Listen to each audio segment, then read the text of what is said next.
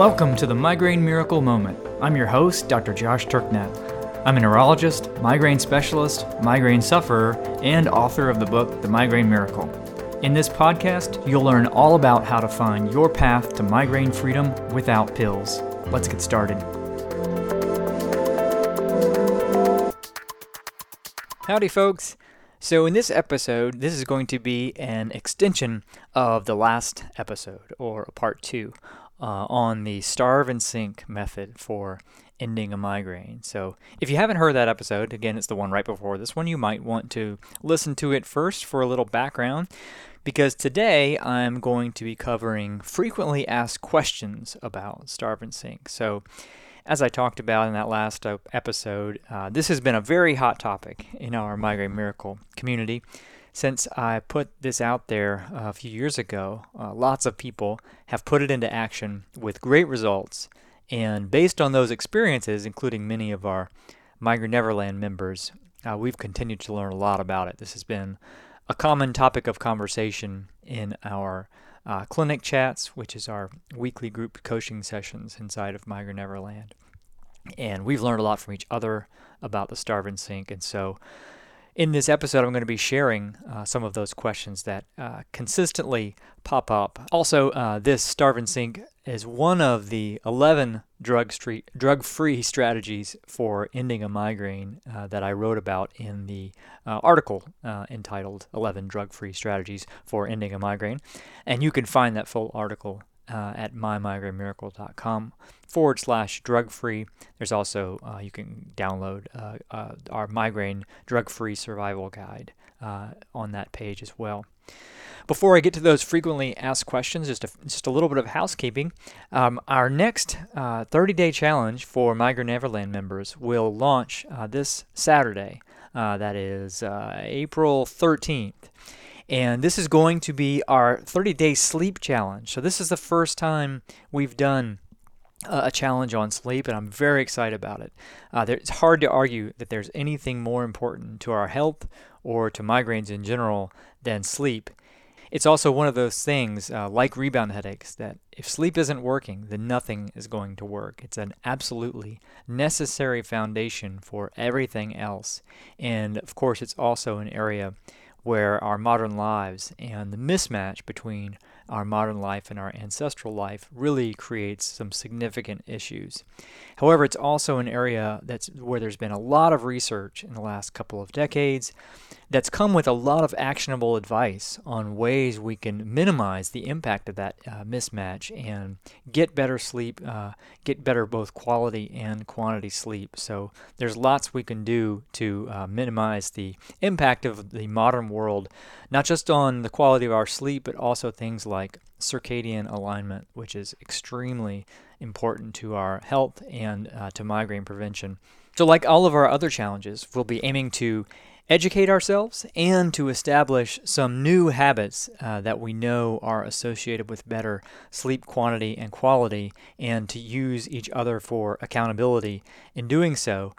As I'm sure you know, the solution to better sleep is not through drugs, despite what the TV ads might say. In fact, you can make a very strong argument that the drugs for sleep and insomnia have been a huge net negative on the whole, and are one of the main reasons why people have so much trouble sleeping. Same exact reasons why the drugs for migraines lead to more migraines. The drugs that are used to treat insomnia ultimately trade a short-term benefit for a long-term problem. So we'll be talking about all the ways to improve our sleep that don't involve taking a pill, that work with our body, not trying to disrupt it. And I'll also be combining this challenge with a book club selection. And of course, this one is going to be on sleep. We're going to be reading the book Why We Sleep by Matthew Walker, which was recently published and has been a bestseller and is an excellent book. So we do these book clubs periodically in Migraine Neverland, and we'll do this one in tandem with the challenge, with the sleep challenge.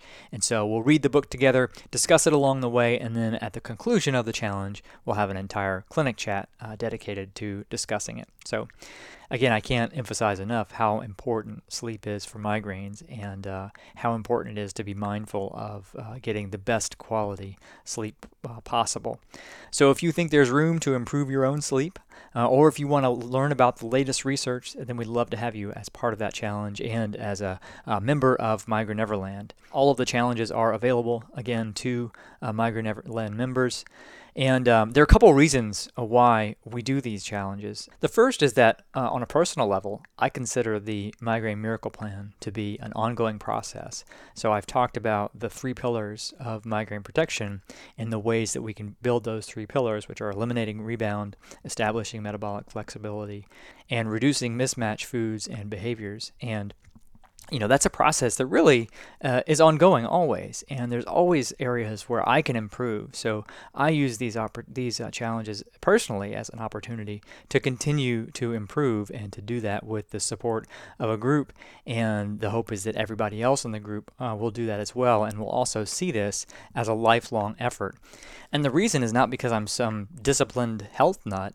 It's because every time I do something to improve this process, to build these 3 pillars, I just continue to feel better and better. So keep getting more and more results that reinforce that this is the right path.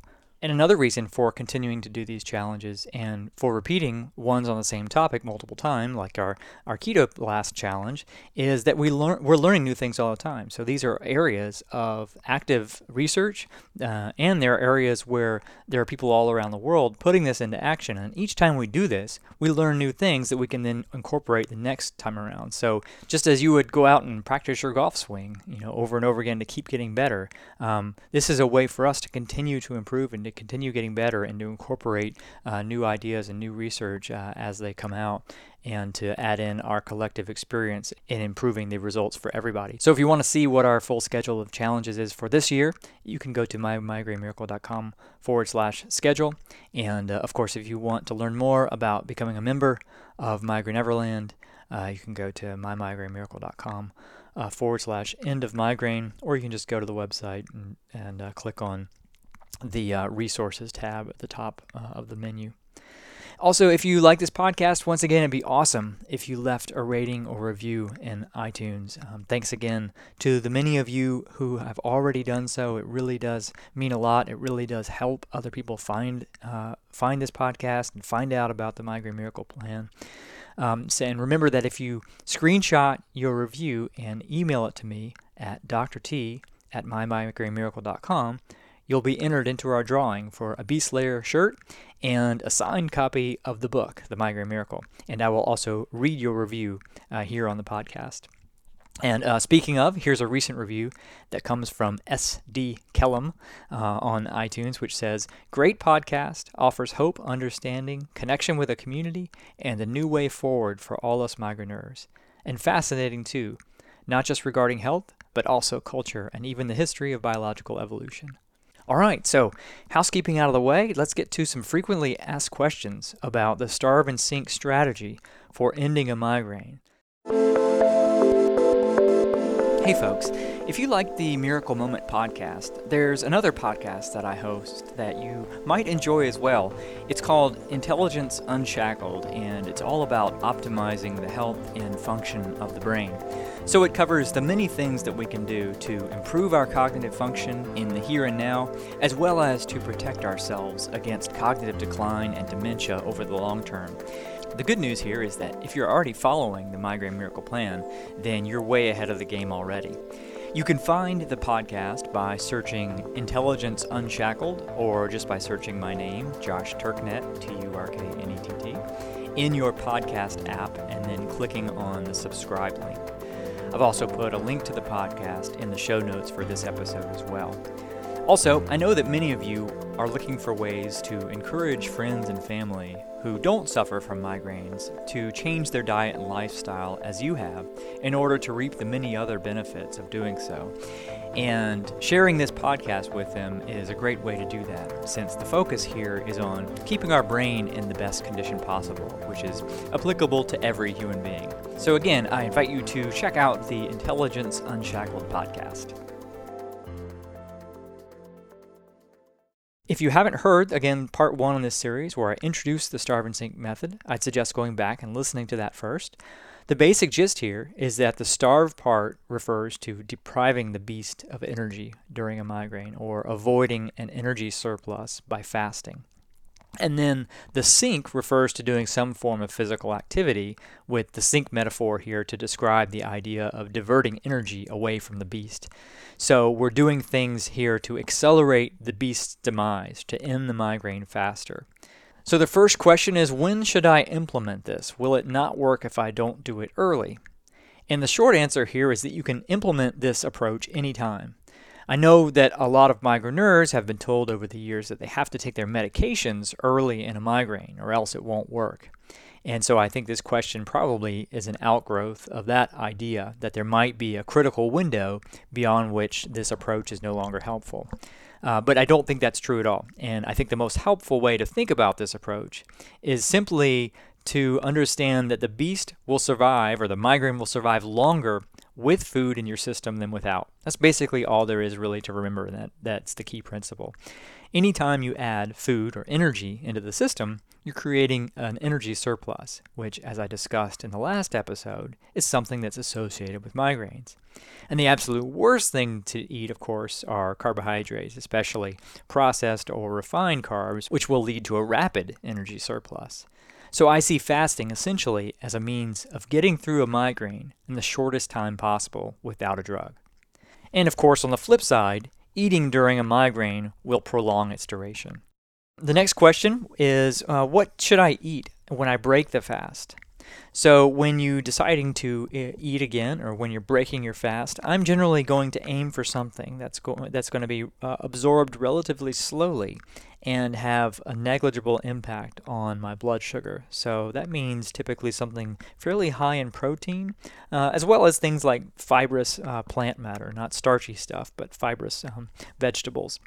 My personal go-to here are eggs, usually scrambled, but hard-boiled would work as well. And you can also throw in some greens like spinach or kale, so some fibrous plant matter that's very low carb. And I would also use a liberal amount of salt during this first meal, because just as with a ketogenic diet, or the transitional phase to keto, fasting tends to be associated with some fluid and mineral losses. So I want to make sure that I'm repleting those minerals with my first meal. Another thing you could eat would be roasted or grilled chicken, again, high protein, and again, maybe with some greens or a salad. I would generally avoid using anything in this situation with purified fats, as again, I want the gentle addition of energy to the body. And purified fats, even the good ones like coconut, avocado, and olive oil, will add energy more quickly since they're energy dense and they have been pre-processed to a degree, which will make them easier to digest, and so a more rapid addition of energy into the system. And this is an important principle to keep in mind. Virtually any time you're altering a plant or an animal food from its state in nature, you're essentially pre-digesting it to a degree. So you're essentially outsourcing some of the breakdown of that food, which will then reduce the amount of time it takes you to break it down and digest it once you eat it. And this is one of the big problems actually with all of the gluten-free substitute foods out there, like the gluten-free breads, but even all the snacks and treat recipes for keto and low carb that people post about with all manner of substitute flours. So yes, you may have removed one potential issue or reduced the amount of carbohydrates or removed some of the plant toxins, but you're still eating a processed product that's far removed from anything available to our ancestors. And so I definitely would avoid any of those sort of gluten-free substitute foods. Something like sardines would also be another good option here. Many of the items actually that are on our migraine superfood list, which is part of our B-Slayer Training Academy, would be a reasonable candidate here. Another question that we get is, how long should I fast? So during the Starve and Sink experiments that I talked about in the first episode, my strategy was simply not to eat if I had any hint that a migraine was brewing, and then to just eat once it resolved. So pretty simple. And I said in that episode that one of the most remarkable things about this was how consistent the progression of symptoms were during each migraine. So what seems to be happening is that by not eating and by not taking any medication, I was basically taking the two major variables out of the equation. And those two variables apparently are why migraines tend to vary so much between one and the next. And I would say that my average fast was just short of 24 hours, and that's been a pretty consistent time frame that a lot of people report. Now, I will say that I had been doing the Migraine Miracle Plan for quite a while before doing those experiments, meaning that I was well fat adapted and metabolically flexible, and I also wasn't dealing with rebound really anymore. So by that point in time, it really wasn't hard to do a 24-hour fast. Like I said, I was well fat adapted, and especially easier if you throw a migraine on top of that. But there may be times when it's longer. I think the longest that I fasted as part of the Starve and Sink, at least, was 5 days. But that was after a migraine that had been induced by a really bad bout of flu and possibly even a mild case of aseptic meningitis. But it's generally recommended not to fast outside of medical supervision for more than 72 hours. And debating whether or not that's a reasonable recommendation is beyond the scope of this podcast, but that's the kind of the general guideline. And of course, all of the usual caveats that apply to any type of health education information applies here. So this is for informational purposes only and should not be construed as medical advice. And if you have any concerns about fasting or how long to fast, then you can also consult your doctor. But again, the basic take-home message here is that my personal approach is just fast until the migraine is gone. But also, it's worth mentioning that I think the sink part of this, the physical activity, is optional. So I see that as a way of accelerating the demise of the beast, but I see fasting as the primary tool, simply because eating will prolong the life of a migraine. The next frequently asked question is this a useful strategy for rebound headaches? So first, let me clarify the terminology here a bit. As you've probably heard me talk about before, one of the problems with rebound headaches is that the way in which we've typically talked about them is very misleading. So most of the time, rebound headache is a diagnosis is given when someone has reached the point of having a chronic, unrelenting headache that won't go away. And it's from the use of the abortive medications. And as I've discussed, the perception this gives is that the abortive medications aren't causing any problems until you've reached that point, which, as hopefully you know, is entirely the worst way to think about it. The more helpful way to think about it is that each dose of medication we take to try to end a migraine renders us more vulnerable to a migraine in the future. And in a prior podcast, I talked about the future migraine risk score that you could think about any drug having. So every drug raising your future vulnerability to another migraine by a certain amount and for a certain length of time. And if this process continues to compound over time, if you keep taking medication, then we may reach a scenario where we're so vulnerable that the headache just doesn't ever go away. And that means that until the body has restored a sort of pre-medication equilibrium, a process that may take 6 months or more from the last dose of medication, then the abortive drugs are still contributing to some degree to migraines. But that being said, the longer you go since the last dose, the less that contribution becomes. But the answer to the question, does this approach help with rebound, is absolutely yes, because rebound is just another face of migraine. It isn't something fundamentally different. It's just the migraine process that's just set in and won't go away. And oftentimes, rebound headaches will accentuate certain aspects or characteristics of a migraine, and this seems to depend on the particular medication that's led to the rebound headache. So the rebound headaches of triptans, for example, tend to have different characteristics than those of non-steroidal anti-inflammatory medications. And that's likely a reflection of the part of migraine physiology that those drugs target. So triptans, for example, may target the vascular elements, and so the symptoms that are caused by those parts of the migraine process are generally amplified when someone's in a rebound headaches, they're primarily the result of triptans. And then the non-steroidals target the inflammatory elements of a headache. So then the symptoms that are a result of inflammation are generally amplified with rebound that's primarily the result of non-steroidals. And then, of course, if it's been multiple medications that's led to that, then you have all of these elements together. Again, the point being that this is all still part of the migraine process. It's just certain features being amplified depending on the particular drug that has been taken over time. So suffice to say that folks have definitely used the Starve and Sync to great effect in helping with accelerating their recovery from rebound. There are a couple of things to keep in mind. One is that the natural history of rebound headaches are longer than the natural history of a single migraine. So as I've talked about, some folks take the cold turkey approach to getting off of the abortive drugs, and some people take a more gradual approach, trying to just space things out over time.